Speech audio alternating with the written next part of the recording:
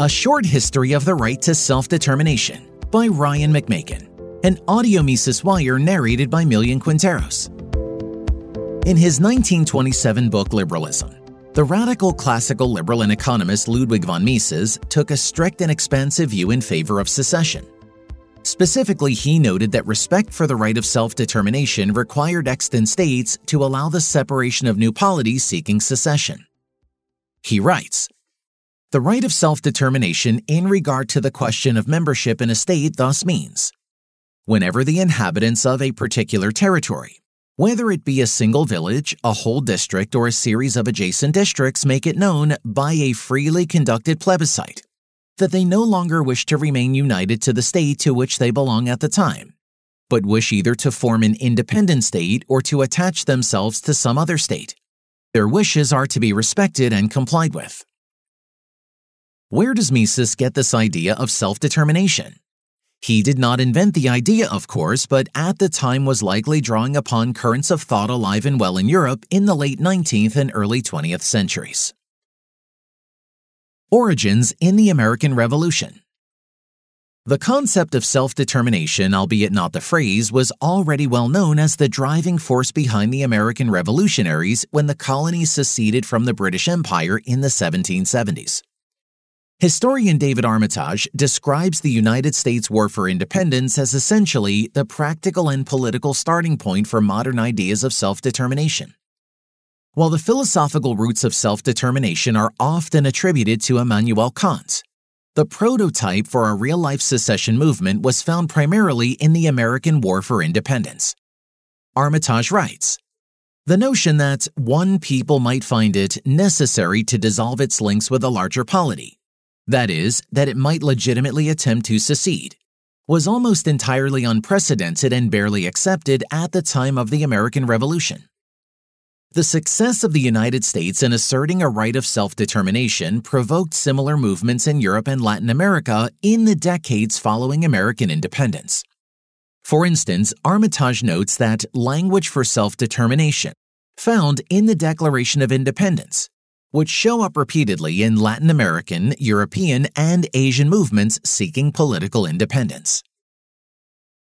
The idea spreads to Europe. In Europe, the concept was well worn by Mises's time. For example, self-determination was a central theme in Poland's fight in 1794 to fully separate from the Prussian, Austrian, and Russian states. Poland's leading separatist was Tadeusz Kosciuszko, who had been an officer in the Continental Army during the American Revolution, and who was quite familiar with the Declaration of Independence.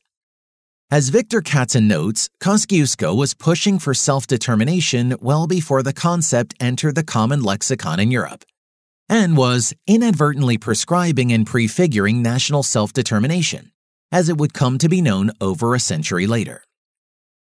Mises, who was well versed in Polish history, was likely aware of this. Mises would have been even more familiar with the battles over self-determination that raged across Habsburg lands a generation before his birth. Chief among these was Hungary's attempt to secede from the Austrian Empire in 1848. The Austrian crown ultimately defeated the Hungarian separatists and instituted a military dictatorship until 1867. But calls for self-determination in pockets across Europe hardly disappeared. By the 1870s, the phrase self-determination appears to have been increasingly common, especially in the German language.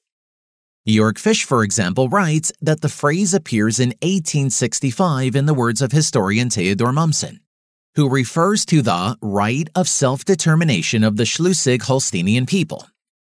The same phrase shows up among Czech parliamentarians of the Austrian Imperial Council in 1870. It is also found in French writings at least as early as 1862. In Liberalism, Mises explicitly highlights the independence efforts of Poles, the Germans in Schleswig-Holstein, and the Slavs in the Habsburg Empire in his statements on secession and self-determination. As happened with other liberal concepts, such as classical liberal exploitation theory, the Marxists later co-opted and abused the liberal concept of self-determination in the late 19th century. Ersatz liberals in America did the same.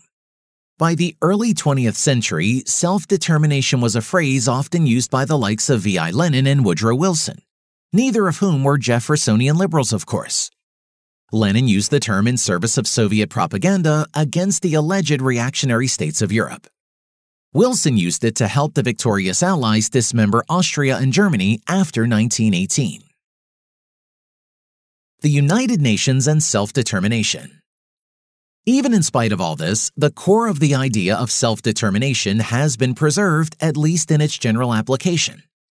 The United Nations Charter, hardly an expression of Misesian ideals, explicitly lists a right of self-determination among the basic rights it enumerates. The exact meaning of the self-determination language has long been contested, however. When the Charter was adopted in 1945, colonial powers such as Britain and France were reluctant to approve any broad interpretation of the concept of self-determination. Winston Churchill, after years of denouncing Germans for violating self-determination rights in Europe, insisted that the concept did not apply to Africans. Eventually, however, many colonies managed to use the UN Charter's words on self-determination to justify secession from the metropoles. In response, many UN member states insisted that self-determination via unilateral secession only applies to colonial subjects of an obvious nature, i.e., people in places like Kenya and Nigeria. Non-colonial subjects, the thinking went, did not have the same rights of secession and self-determination. The basis for this distinction between colonial and non-colonial secession has always been murky, however, largely because there is no undisputed definition of what regions or populations are colonial in nature. The definition of this status has at times become so arbitrary that one criterion has been whether or not the colony and the metropole are separated by a body of saltwater. This conveniently denies Austrian Aborigines, North American Indians, and Siberian natives the right of self-determination. Moreover, member states of the UN have frequently insisted that self-determination can only be invoked as remedial self-determination in cases of major violation of human rights, such as genocide. That is, secession can only be resorted to as a remedy for rights violations in extremis. Since the 1940s, the concept of self-determination in international law has broadened, although nowhere near Mises's interpretation. For example, the UN's 1970 Declaration of Principles of International Law concerning friendly relations and cooperation among states explicitly expands self-determination beyond colonial subjects.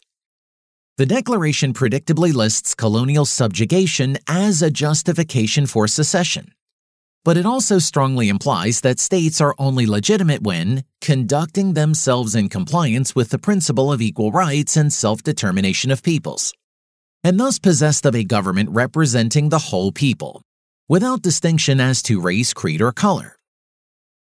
A careful reading of this section leads one to conclude that those states that lose the support of the whole people, whether in a colonial relationship or otherwise, legitimize political resistance that can dismember the state. In Glenn Anderson's view, this change represents a continued trend toward more expansive, unilateral non-colonial secession. Moreover, the declaration's language may further open the door to legitimizing the use of secession to address rights violations in moderato. That is, international law discourse increasingly recognizes that secession need not be justified only by war crimes and genocide. By this thinking, repeated acts of discrimination against a political or ethnic minority are sufficient to justify secession. An individual right, not a right of peoples. Of course, none of these interpretations by international law experts or UN officials has any bearing on whether or not self-determination is actually a right. According to liberals like Thomas Jefferson and his ideological descendants in Poland, Hungary, and elsewhere, a right to self-determination and secession are self-evident regardless of what powerful states and their agents might say. Moreover, Mises is careful to clarify that the right to self-determination is an individual right. It is not to be defined as a right of peoples or of nations as it is commonly understood among the types of people who work for the UN. In practice, however, successful secession often relies on large social movements requiring collective action. As Alan Buchanan has observed, the fact that secession movements are often brought about by groups of people does not necessarily mean secession is not an individual right. John Locke's right of revolution falls into this category as well. It is an individual right generally exercised by groups. Jefferson, clearly under the influence of Locke, wrote in the Declaration of Independence that one people has the right to dissolve the political bands between polities. But it would be a mistake to interpret this right reserved for the people, vaguely defined. Rather, as Buchanan describes it, remedial right-only approach to the right to secede can be seen as a valuable complement to the Lockean approach to the right to revolution, understood as a remedial right. Buchanan suggests that both revolution and secession should be understood as the right of persons subject to a political authority to defend themselves from serious injustices. What constitutes serious injustices, of course, remains a matter of debate, as is the acceptable means of obtaining and enforcing the separation. The Misesian approach would be what Buchanan calls the pure plebiscite theory of the right to secede. According to Buchanan, the theory proposes that any group that can constitute a majority, or on some counts a substantial majority, in favor of secession within a portion of the state has the right to secede. This approach has indeed been used to establish political support and legitimacy for secession movements. Modern examples include Iceland in 1944, Malta in 1964, and Slovenia in 1990. Yet plebiscites are not always used, as the example of the American Revolution makes clear. A legacy of the radical liberals. In the 21st century, the fact that the right of self-determination is recognized at all is thanks to the work of radical liberals of the 18th and 19th centuries. It was they who established in theory and practice that it is both morally and theoretically sound to break up states into smaller pieces, should the state's subjects, i.e. victims, find it desirable. Nonetheless, much work remains to be done, as the history of the 20th century shows. What is clear is that the proper application of the right of self-determination remains in dispute. There is no agreement over how many abuses must be endured at the hands of states before a remedial right of secession can be invoked. There is no agreement over the means by which public support for separation can be asserted. Nor is there agreement over what constitutes colonial subjugation. What is not in dispute, however, is that a right to self-determination via secession exists, and that the current borders of the world's sovereign states are neither sacrosanct nor perpetual. The more radical liberals like Jefferson and Mises have historically interpreted the right of self-determination far more expensively than modern mainstream social democratic theorists. These latter theorists tend to only grudgingly accept a right to secession for people suffering outrageous war crimes.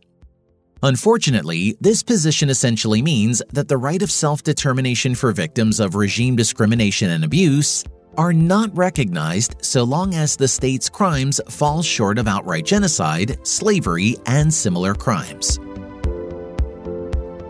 For more content like this, visit Mises.org.